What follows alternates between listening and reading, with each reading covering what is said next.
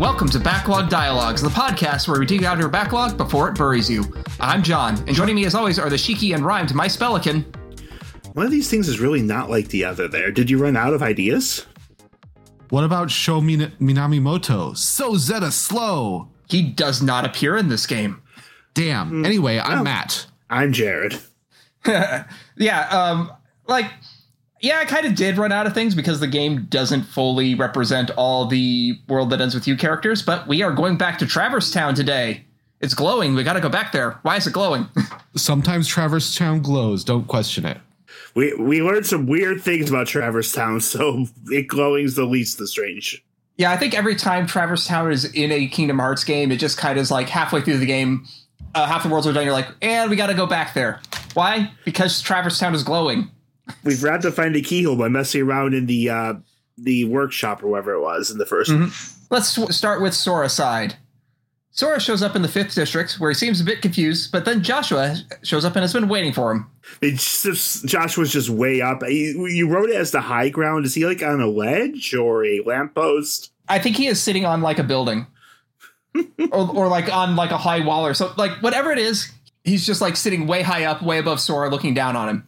Right. And like Sora has a wonderful line here where he goes, "You do know you can wait on the ground, right?" And I'm just like going to have a little sidebar here. I have in my notes, wow, I want that soundbite for the trail seasons.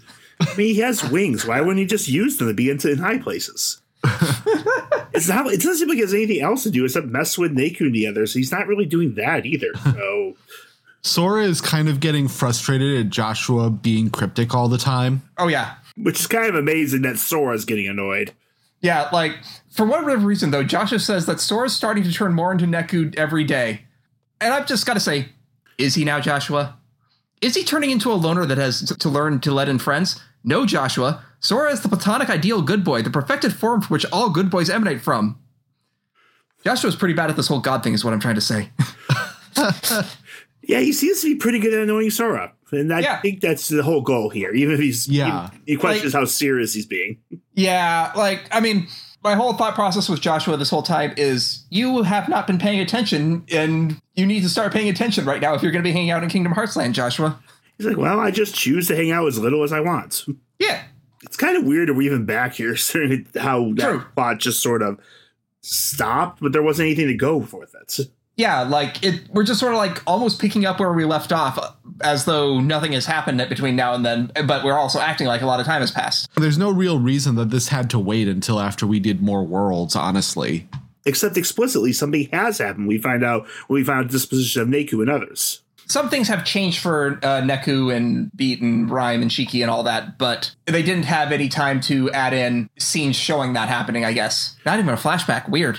It's just so their existence in this is so vague. I just swear Nomura was just trying to get people's attention for the series he liked. Oh, yeah. Like, Joshua lets slip that Riku is here as well by mentioning you two, but he does make it clear that they're a world apart.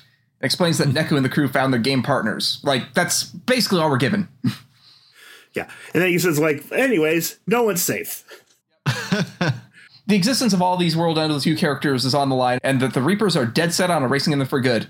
And I'm imagining Nomura saying, this is how I try to subtly say I want to make a World Ends With You sequel. I am so good at subtlety. I know writers who use subtext and they're all cowards. Every one of them. I don't know. I do think in some ways Kingdom Hearts is kind of like the polar opposite of Dark Place in many ways. I have not seen Dark Place, so I don't quite get what you mean. I mean, it's pretty good when you have a series that literally exists of everyone's playing a character. I mean, a lot like when I watched Goes Wrong Show, which I want to show you season 2. The idea is there's consistent actor characters as well as the in-story characters. I should watch Dark Place. That sounds my kind of thing. It's very much in the incredible stylistic suck. Like in the first episode, he only goes in to be a friend, it's like, oh, hi. And then he just explodes. Just explodes. Nice.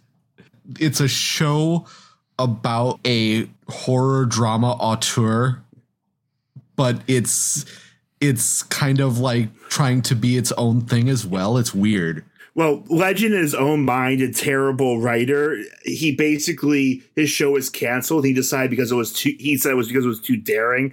but now they need to fill in space, so they're making a DVD, and so he just rang up some of the people he knew there. They're making their special features and commentary. So that's the full build of it. And that's where you get things like him commenting on subtlety or subtext.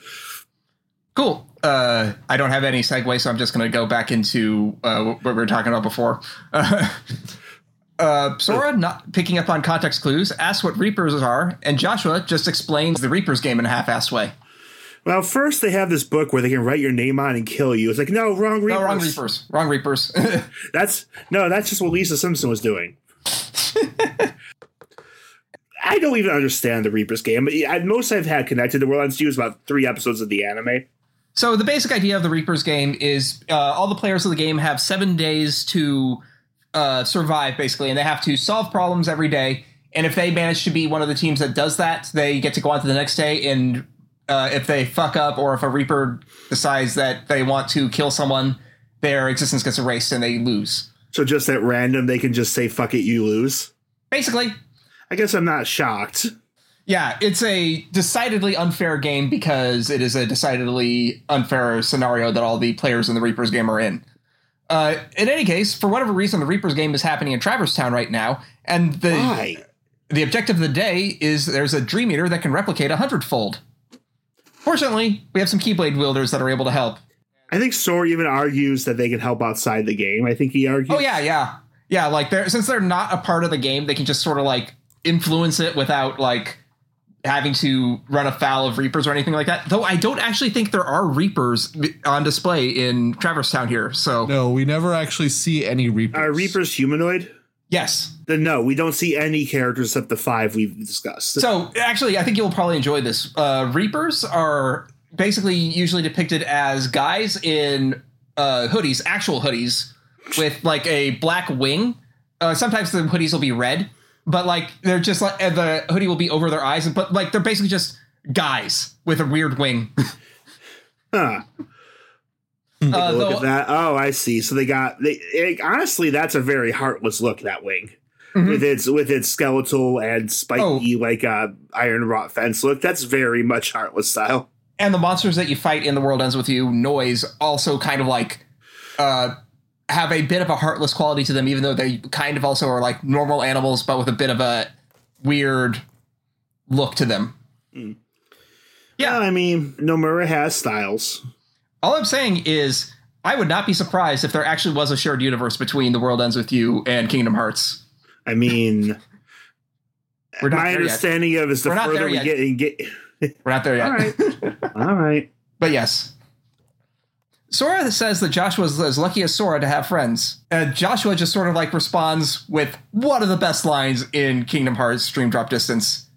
Any of you want to take this one?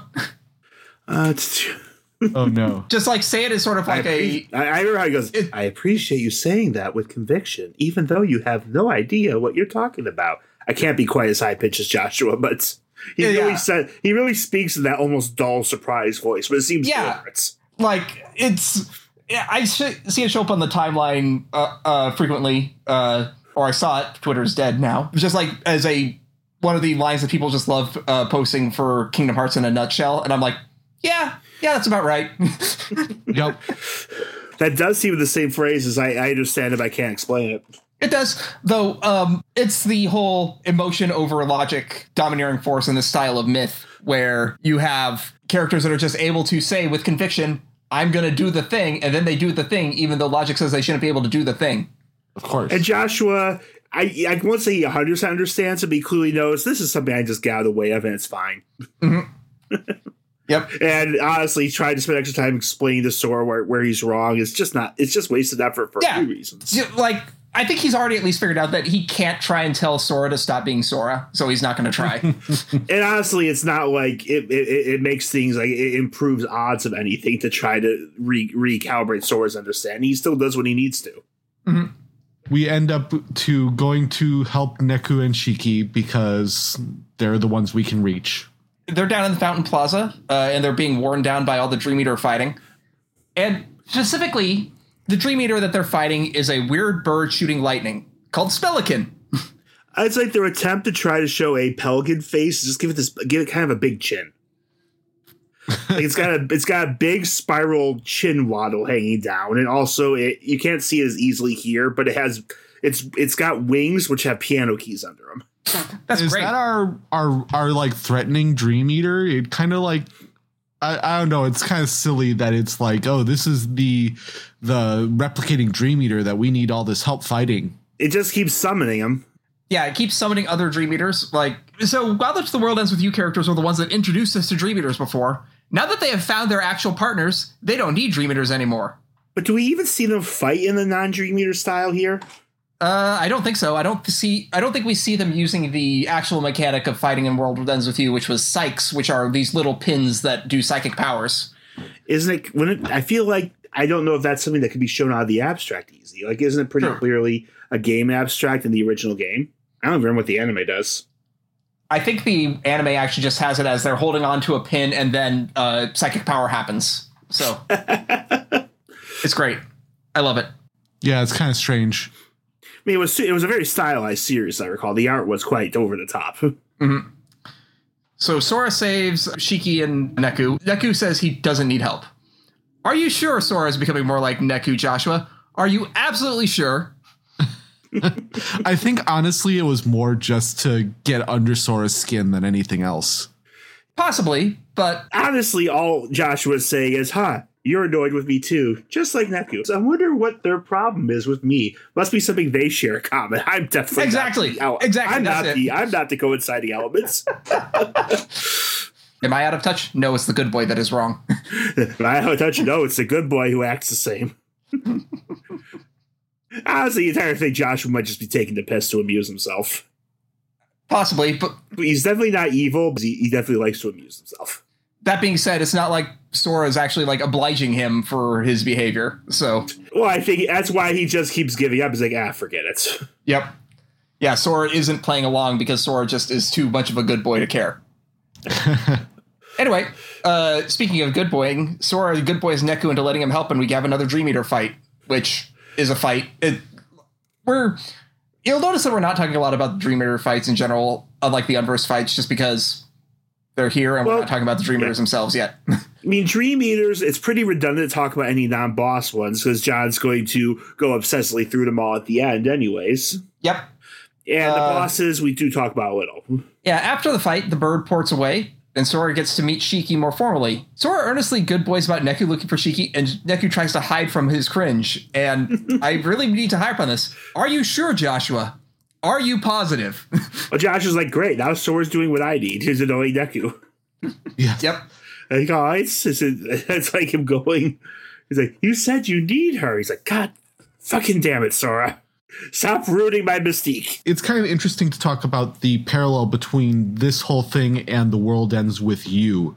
So I'm kind of wondering if Nomura actually designed Dream Drop Distance around this parallel to The World Ends With You, or if it's just a thing that he kind of stuck in when he noticed the similarity. Because in The World Ends With You, part of the whole idea of the original game is that it's on the DS, and in order to actually beat these monsters, Neku and Shiki need to beat the monster up at the same time in their own worlds, and they're isolated from each other. And if you don't do that, they won't actually get defeated. Yeah, I think it's specifically being used for the story because of that allusion to The World Ends With You. Like, the themes of The World Ends With You make the mechanic work very well.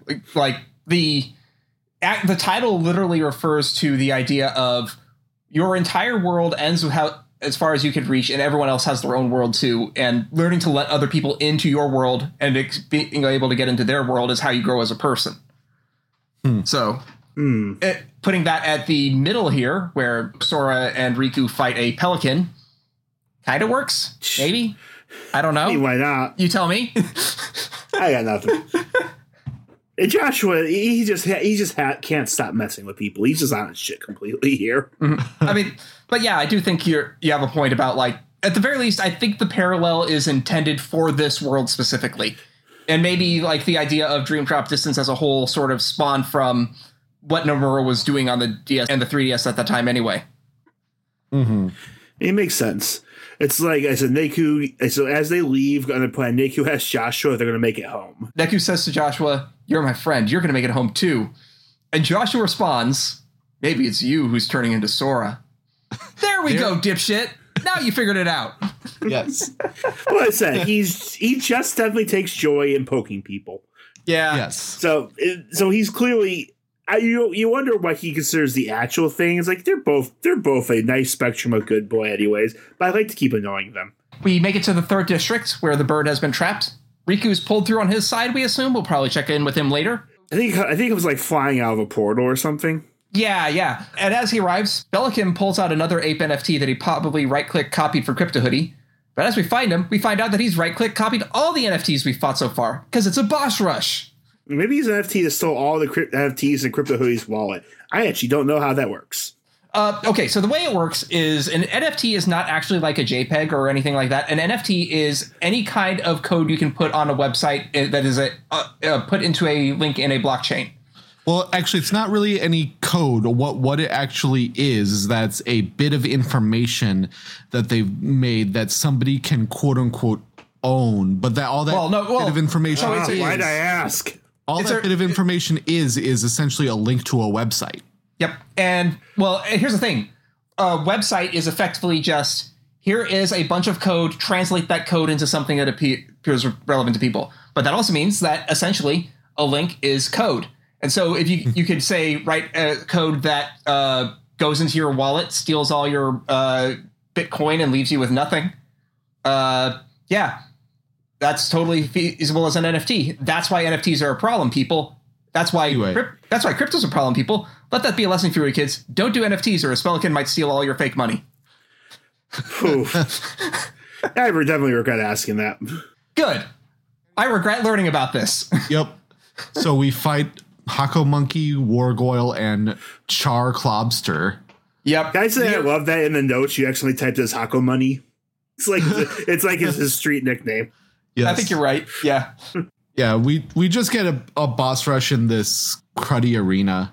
Oh, yeah. This arena is terrible for fighting these bosses because it was designed for PS2 monsters, maybe guard armor, but definitely not these 3 things that are designed to be fought in much bigger arenas. They're big, fast-moving. They just take up a lot of space and they eat up a lot of ground. So it's really just very weird. It also doesn't help that Sora's Wargirl fight is a garbage fight designed by morons, but... Wow. Oh, I have... Again, this is a game where I'm like, I did it on critical mode because I felt like I had to for this podcast, but don't play it on critical mode. I'm pretty sure I did this one without too much trouble, mostly because you can cheese most anything on normal mode if you do it just right. Yeah. I had to engage with the systems and do some spirit leveling to actually win here with a better selection for spirits and skills. It was one of the harder fights in the game for me. It wasn't one that I could just skill through. I did have to do a bit of grinding, which I don't like. Mm-hmm. After the fight, the Spellican fucks off through the keyhole. Asshole. Just poofs out, huh? Yep. We still don't get him, so he's still waiting around somewhere. So we're probably going to have to come back here sometime, maybe. No, he decides he's done. Yeah, he's done with the Traverse Town, but we're not done with him. So Sora stares up at the skies as the World Ends With You character shows up. Sora's like, fine, I'll go after that guy. I'm not a player. I can bend the rules. Because all Shiki's already going, well, we failed the mission. Josh's like, And we get another great line from Joshua here. I guess the rules don't apply if your heart are connected, right, Sora? That's how you roll. Yes, actually, you figured it out, Joshua. That is, in fact, how Kingdom Hearts works. Yes. I'm never quite sure, because I don't know enough context, how much Joshua knows and how much he just likes to pretend to know to piss people off. In terms of actual God versus Demiurge, I would say Joshua is closer to actual God in the context of The World Ends With You. So he's the type that just likes to, he does know things, but also likes to mess with you? Yes, that's basically it. I see. I mean, Sora, everything he says just bounces off Sora's head, and that's kind of fantastic. It's like, oh, yeah. I could say anything to this kid. It's weird. Yeah, he basically just kind of realized that Sora is not going to understand anything I really say, so I can just basically say anything to him and watch the smoke come out of his ears. Yep. Sora awakens the sleeping keyhole as Neku continues his transformation into a good boy. And that causes Shiki to comment on how Neku has changed by becoming less dorky. The banter is pretty delightful here, I must say. Yeah. It's pretty simple, and Sora doesn't really seem to engage with it. Like, he doesn't really register much of it, but... It's still cute for the World Ends With You characters, regardless. Yeah, and I mean, the banter between the World Ends With You characters is one of the reasons why the World Ends With You is a wonderful game. Give it a try sometime, people. I just remember I played it my first early at DS, and I bounced right off it. Something about it just didn't work well. The combat system is weird. I will give you that. A lot of games I bounce off of, and same with other things like I watch or read. If it doesn't hook me early, it's hard for me to get back into it for a second step. And then we finally get a bit of Kingdom Hearts 4 tease with Shiki says, once you find your friend Sora, you should come hang out in our town. And Neku continues with a definitely see you in Shibuya. So I hope they show up in Kingdom Hearts 4, considering where it looks like we're starting. I like that Joshua that asked if, like, do you want me to pass anything? Riku's like, no, I'll see him soon. And Joshua's like, I can't even tell if he understands or not. He's thinking. I have no idea if this kid gets it. Whatever.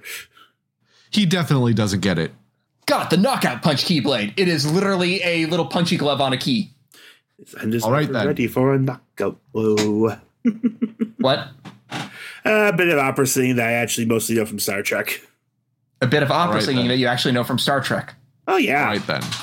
Star Trek is weird. I'm happy with that fact. Okay. I need to know the context for this, actually. Okay, well, basically, the start of Star Trek Insurrection, Day has gone crazy, and he's like running around the shuttlecraft shooting things. They're trying to get him to stop, and it's like they get in the responders, like, we know he likes to sing, so Picard actually starts singing over the intercom, and Data responds to it. I regret I asked. Insurrection's not a good movie. Let's drop over to Riku's side. Boop. I can't do that sound. Yeah, I'm going to just insert the sound effects. Riku just lands the first ditch strike, and Joshua decides to show up like a civilized person, just lands next to him. Yep, just shows up on the ground. He doesn't take the high ground or anything. Riku asked when Sora got here, and Joshua just drags Sora for being slow on the uptake. I think it's funny that Joshua just pegs Riku as, hey, you want to tease Sora? Do I? I mean, it's actually pretty great overall. Mm-hmm. It's like he literally just is like, I was hoping one of you could help. But when does Sora get here? Well, why can't he be this quick on the uptake? Bravo, Riku. And they're like, yeah, Sora's a little. They start laughing over it. It's like, wow. Yep. Riku and Joshua I can see why they would get along. Yeah, they have a similar wavelength. It's like, I can tell you have a bit of the same scent as me. No. And Riku's like, don't talk about that. Oh, good thing Joshua doesn't know that, or he would wreck Riku here mentally. So Joshua ends up sending Riku to find Beat and Rhyme, and also drop some necessary plot. Yep. He tells Riku that something seems off about the nature of the worlds they're in. It basically breaks down to that the Reaper's game timers don't line up. Like, it's not merely that the worlds are parallel. There's some timey-wimey nonsense that's causing time to flow differently between them. And he's saying that if they were just parallel worlds, apparently that wouldn't be the case. And it's nice that Joshua has his doctorate in dream time physics, because we don't, so I'm just going to have to take his word for it. Yeah. Like, he says that for all their similarities, the two worlds are distinct. The same world imagined by two people, which kind of directly contradicts this earlier statement that he was the dreamer for this world. So well, he didn't just says, like, that would make it a dream. Like, don't we already know that? But yet Joshua's impressed Riku got it. I guess it's kind of different because Joshua can perceive both of the worlds at the same time. So he just sees, oh, these two timers are supposed to be the same, but they're different. How come we don't see more Joshua talking into space then? We see it a couple times. Not really. Like, we see him seeing both Sora, like at the ceiling of the first keyhole, we see him seeing both Sora and Riku, and he was changing which one's like see-through and which one's there, but we're never seeing like he's having a conversation with Air and then you show up. Nothing like that. Nope. I think it's just because he's able to be in two places at once just because of his nature as a god thing. Oy. Hey, Josh, you want to actually help us study this? You seem to have some abilities. Nah. I'm too busy just flying around annoying vague memories of my friends. This info probably isn't going to be useful to the World Ends With You characters, but it might be useful for Sora and Riku. So he just tells Riku because Sora, he can just overload him. Yeah. So Sora wouldn't know what to do with that. Yeah, Sora, like, hell, he's already noticed that Sora just does not respond to anything he says anyway. There's a joke, so why would he respond to anything that's serious? And I do think maybe he wonders that Sora may be in it pretty deep, and Yeah, this might be somebody that needs discretion. Sora never has that. For all his good qualities, he has little discretion. Yes. Anyway, let's go to the Fountain Plaza to help Beat and Rhyme. And on this side, we find out that the Spellican is not shielded. Was it shielded before? I think it was shielded on Sora's side, yeah. I just don't know. This is really confusing, especially if you're dropping in and out of the storylines. Mm-hmm. We're doing it all at once here, which I actually mostly was able to do, mostly because I abused drop me knots to make sure I wouldn't have to switch back and forth. Good call. It's not easier. I just don't know what they're trying to go for here. Riku runs up to help Beat and Rhyme. Beat tries to act tough, and Rhyme just gives him shit for it. It's like Rhyme was like 5 seconds ago, it's where's Riku? Whenever Riku's on screen, everyone should be asking, where's Riku? And Riku just laughs like, I know this interaction. Yep, I get it. I know what's going on here. And of course, Spellican gets Spellican. We've established that villains don't like cutscenes in general. Well, that was unversed. Dream Eaters are a little more mellow. Dream Eaters don't like being ignored. Is my theory. Yeah. They seem to get annoyed if you don't look at them. Like back with Quasimodo, when he stops paying attention, he's freaking out Frollo. His friends get annoyed and try to kill him. So they don't like they don't like being the center, not being the center of attention. That's my theory. That makes sense. I like that. So Spellican gets pissed off by all the banter because they're intentionally ignoring him, and he flips out.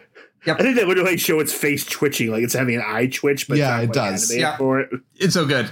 After we fight those Dream Eaters, we chase the Spellican to the back streets. There's a stampede of a thing called Sarah Terrors back here that we got to fight. Like, we got some Triceratops going. A stampede of Triceratops. This stream is going weird. Hey, you should always have dinosaurs. Yeah, those are honestly a bit of a pain because they're a bit of damage sponges. Yeah, they're tanks. They're nasty tanks that charge. And like this particular one, I don't think is like specifically like you have to fight all these Sarah Terrors. You have to just get through the stampede. But afterwards, Joshua shows up to send us to the 3rd district, and we start our mission to pin down the Spellican. Which I don't quite clear. What do we do? Well, in the 3rd district, Riku just confronts the Spellican, and that causes us to fuck off to Sora's word. I mean, I think that Riku, like he flow motions way onto it, like just sort of all but drop kicks, and then runs through the portal because it's going to be run by 3 people. Yep. My guess is that they're trying to get him into a place where there's no outlet. They keep saying pinning them between worlds. It's like pushing him into a portal in the same spot. They thought he would be stuck there. He ends up running away from Sora's world. We don't fight Spellican's boss rush here because it's clear he goes to Sora after this. Yeah. And so that also means that Riku doesn't get a boss fight here.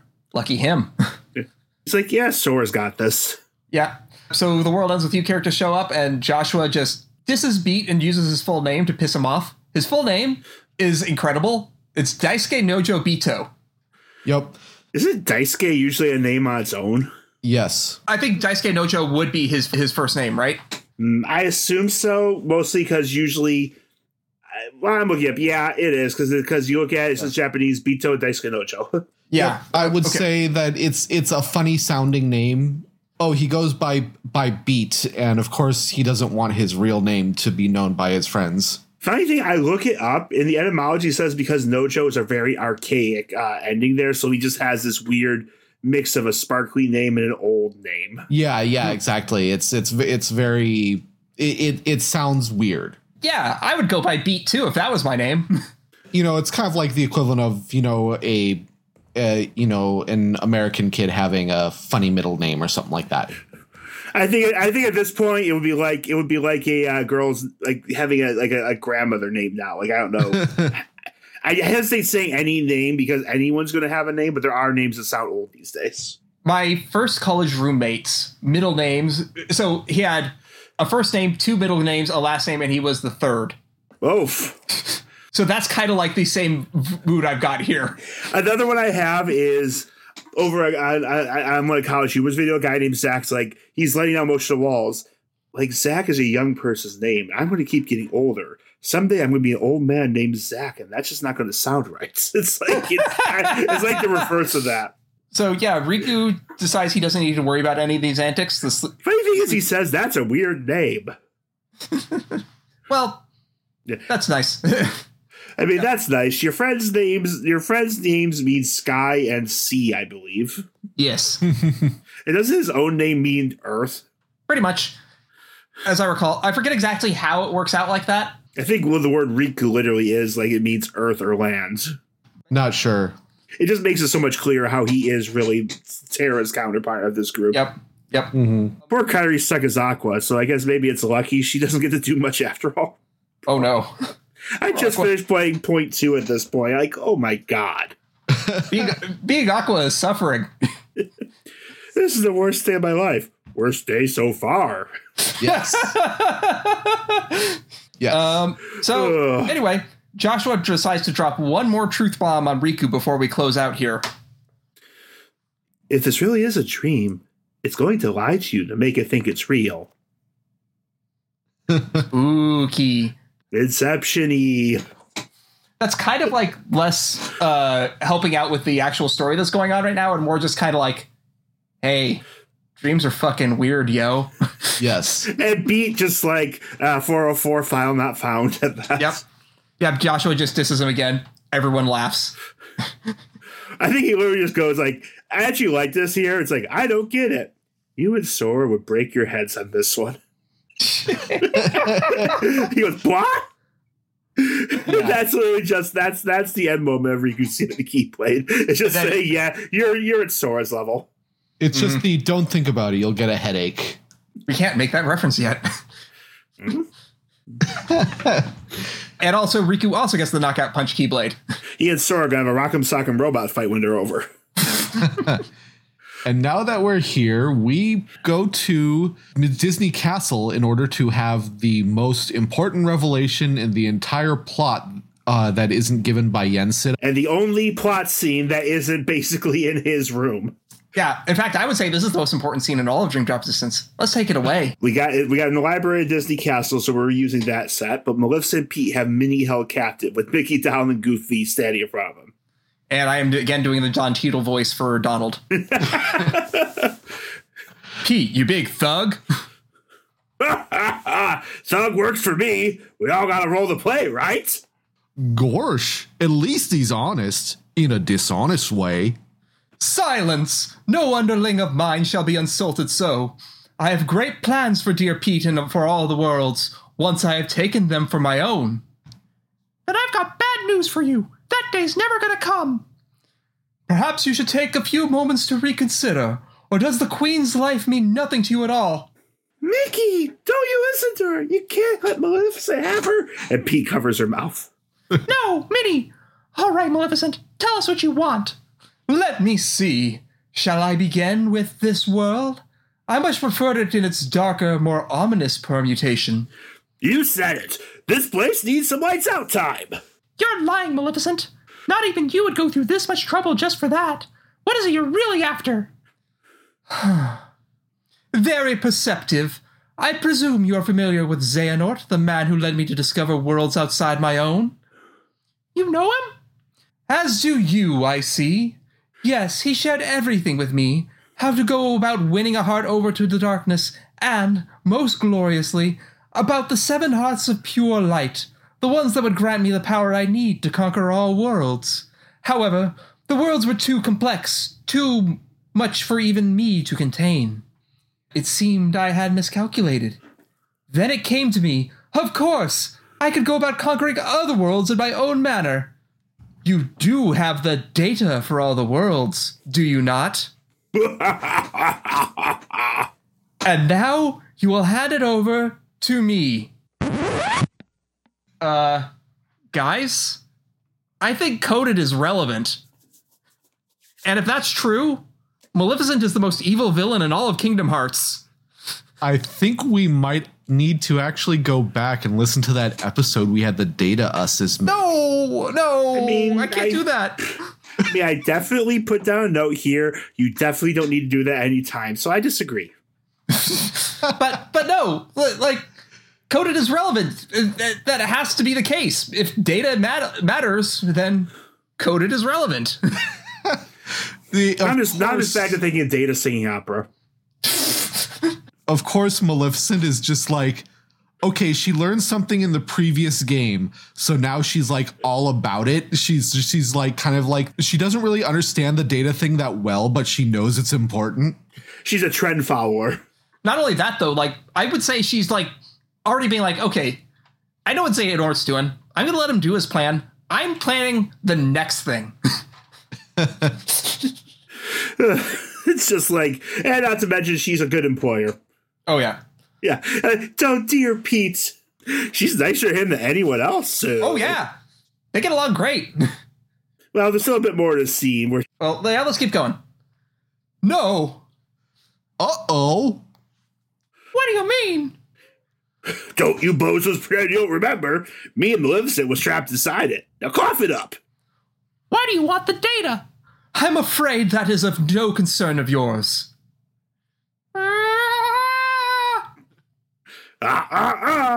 Wouldn't want her royal Minnie Mousiness to get a boo-boo now, would we? I see you have failed to recognize the futility of your situation. Very well. Face your doom! As she sends a ball of fire at Mickey, two wheels fly out of a black portal. One pierces the ground, knocking the attack away. Another one flies in front of Pete, causing him to lose grip on Minnie. She immediately counters with a spell. Light! The pillar of light surrounds Minnie, knocking Pete to the ground. Yep. Oh, Mickey! Minnie! Maleficent, you lose! Say, milady, I think the pipsqueak's right. We better hit the road. I know now that what I seek lies within these walls. Trust that I will eliminate you in good time. Hey, wait for me! Maleficent, wait! As the corridor closes behind him, Mickey looks over to the hooded figure walking out of the shadows behind them. You used the darkness to get here. That was reckless. But gosh, I didn't expect you to save us. Axel? Axel didn't. My name is Lee. Got it memorized? Stop trying to make that a thing, man. But it is a thing. By the way, first thought I have this time around, the second they're at a disadvantage, they run the fuck away from Mickey Mouse. Oh, yeah. Oh, yeah. Maleficent will not even consider facing him without an advantage. And that kind of leads us thing that Mickey Mouse is the badass of this world. Oh, he is. Like, there's a reason why we can't have Mickey on screen all the time. Is because Mickey would probably solve most of the problems by himself. Well, he can fight better, but I guess he's not pure boy enough. No. I'm too corporate. Yeah. Yeah, I can't call myself pure because I've been working with Congress to keep myself out of the public domain. Yeah. Mickey is too corrupted by the overall power of Disney to be enough of a good boy to be the protagonist. That is why Mickey cannot be the hero. Excellent. We were laughing that when Mickey does show up, he goes all prequel film Yoda on everybody. I always thought that was the wrong move. I thought you really should have Yoda he's so strong in the Force he doesn't have to move. It would be more of the mental power. I think the lightsaber thing was a bit silly. Yes. I mean, it's silly in a way that's kind of fun, but I just don't think it fits the character. I kind of disagree, but only because, like, I think the idea of Yoda still being that cool of a sword fighter is kind of awesome. Well, let me refine it a little bit. The real problem I have is I think Yoda should always have been as goofy as he is in Empire Strikes Back and Last Jedi. I think he should be that kind of goofy, slightly annoying master who's wise but kind of a frustrating troll. I thought like him being serious prequel Yoda is disappointing me. Sorry, go ahead. From what I understand, though, like recent revelations are that Yoda is the only person of his race that talks like that, and he basically just picks it up as an affect to piss people off. I mean, the only other one that's appeared on screen doesn't talk. I'm just saying what I was seeing online from recent revelations from Andor, I think it was. I'm not sure. Okay. I actually haven't been watching Andor. I've heard good things, but I haven't really gotten around to it. I also never watched Obi-Wan. I have no idea. I haven't been paying attention to any of this Star Wars stuff. I just saw that people talking about that online, and I was just like, I will say I've seen the rhetoric turn around to this one's really impressive. Yeah, Andor apparently is very good. I might have to check after Book of Boba Fett fizzled, then people just weren't impressed by Obi-Wan at all. Suddenly there's been the turnaround here. Cool. So, one more thing to point out, though. The scene gives us the Chronicles for Recoded, just to drive home that it's relevant. Yep. She really is the worst monster in the entire setting. Yes. And Lee will be remembered. Yes. Well, If I have to shout it in all your faces. Obviously, Maleficent wants something with the data. I assume that she's thinking that if she can manipulate the data, it will either somehow affect real life or give her some kind of insect. It will give her some kind of insight about how to do things that she wants in the real world. Come forth, giant grasshopper. Yes. give me that line again, because I just want to put that entire thing in anecdotes to keep. No. That's strong enough. Also, I actually have a different theory. I think she thinks she can seize control of the blockchain with enough data. Yeah. Steal crypto and these things up from under him. Oh, no. Maleficent, what are you talking about insects for? We don't need those bugs. So, I know I'm mocking you, Matt, but it's too funny. I know. I'm sorry. Oh, no. Got bugs in him. It's Riku. They put bugs in them. Oh, Maleficent, that's why you had me do that. So we can seize the insect. I simply misspoke. Well, that's what's fun about it. After this whole mess happens, 2 more worlds have opened up, and I think they're the last 2 major worlds in this game, which are the Country of the Musketeers and the Symphony of Sorcery. So, oddly enough, we get to finish up on a bunch of Mickey Mouse focus. Yep. And this really opens up all kinds of questions about how Sleepy Worlds work, because at this point, the rules just start getting really confused, and the timeline gets even weirder. Oh, yeah, the Kingdom Hearts timeline is just going to go... Like, we're going to have to try and piece something together here, because things get weird. Next week, we're going to Country of Musketeers. And just because, why not go to one of the strangest cartoons Disney's made in decades? Oh, yeah. So until next time, I'm John. I'm Jared. And I'm Matt. And remember, a good story is best enjoyed with friends. Thank you for listening to Backlog Dialogues. If you're enjoying our deep dives and discussions, be sure to leave a 5-star review on the podcatcher of your choice. If you're really enjoying our deep dives and discussions, you can support us on Patreon at patreon.com/backlogdialogues. If you'd like to hear more episodes, you can find our archives at backlogdialogues.com. Special thanks to Eli for our theme song. Kingdom Hearts and all associated trademarks are the property of Disney and Square Enix. Please support the official release.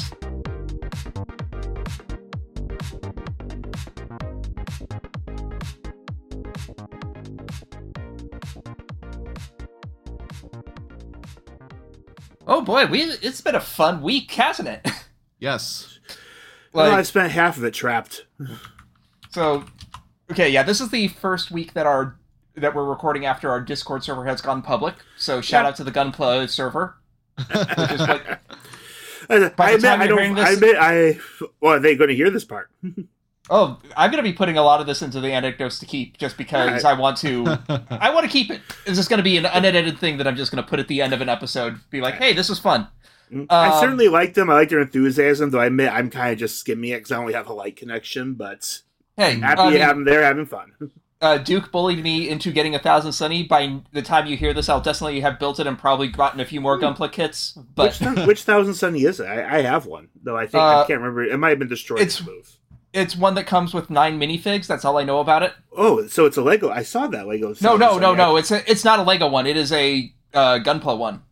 Well, it's similar to that, yeah. Yeah, but it also has a... Oh, is that the $100 one, though, that I might go to Amazon? I have no idea. It wasn't that much when I got it off of newtype.us. Oh. It was only $50 off newtype.us, and I also ended up buying some God Hand snippers. Some what? But God Hand snippers. Apparently that's what you want. Yeah, they're not that expensive. You don't want, like, the super expensive ones, but get the $11 ones. To be honest, I've been using like a triple plier cut, and those they're pretty similar to the God Hands. But mine, the spring broke out the other day, so that was annoying. Uh-oh, that's a problem. I like the price goes everywhere from $15 to $60 on these. What the hell? They're different models. The $60 ones are the best ones, but you don't need those. Yeah. So my birthday was yesterday, and I got a Bowser Lego model kit from my folks, which is literally the coolest thing I've ever put together of anything ever. And also for my birthday, Matt and I went on a pub crawl in Georgetown, Seattle, which is south of South Downtown. Is the best way I have of putting it. There's a lot of really cool reclaimed factories that have a lot of restaurant and brewery type spaces. And while we were down there, we also found the people that publish the recent big compilation special edition of The Life of Times of Scrooge McDuck. So I bought that for myself as a birthday present. They also Excellent. print the Donald Duck, the Carl Barks Donald Duck omnibus editions too. Oof. And they had, and those are big. They had yeah. a bunch of year by year Peanuts compilations, Which were done in little soft cover size hardbacks. They were interesting. And I will say that can be very interesting because it's interesting to see how Schultz's style and kind of his view of things changed. He never went nuts or anything, certainly, but you can kind of tell things got a little bit he became a little bit less able to do the biting darkness. He kind of went for the lighter elements, and again, a lot of it's fine, but it's definitely different. And we were talking with the store guy, and he was basically talking about how it's very difficult to work with Disney, but it's worth it. Difficult to work with Disney, but it's worth it because they get to make all these really cool projects. So, yeah. What was it? Fantagraphics is what it's called? Yeah, Fantagraphics. Yep, they shared a space with Georgetown Records, which is a cool little used record store. Yeah. It was an awesome little birthday. So, yeah. And also, I introduced Matt to the anime of the season, Bocchi the Rock. If you have not watched Bocchi the Rock, you are missing out. I spent the weekend snowbound. Oh no.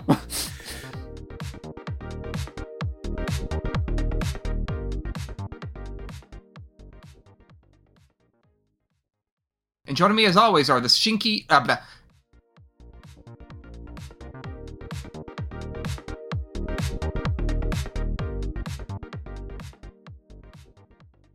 That's actually worth watching, that segment, by the way. I believe it. When you get the Death Note studio to actually make a Simpsons episode, that sounds interesting. The rest of the Halloween was pretty good. I'll just say the Babadook and Westworld bits weren't bad at all as far as the Halloweens go. Nice. So it does imply at the end a Rick and Morty Westworld. So meh.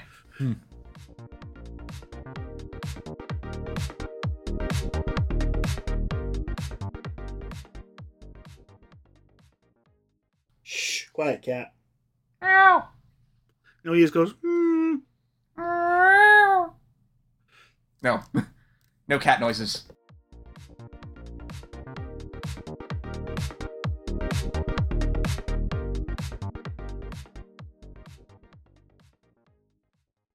Which even causes Shiki to comment on how Nico that has caused.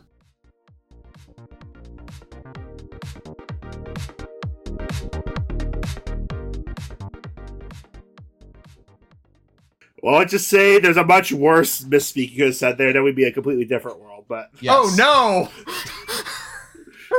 no! Oops, I'm stuck in the dryer. So do not put that part in. So after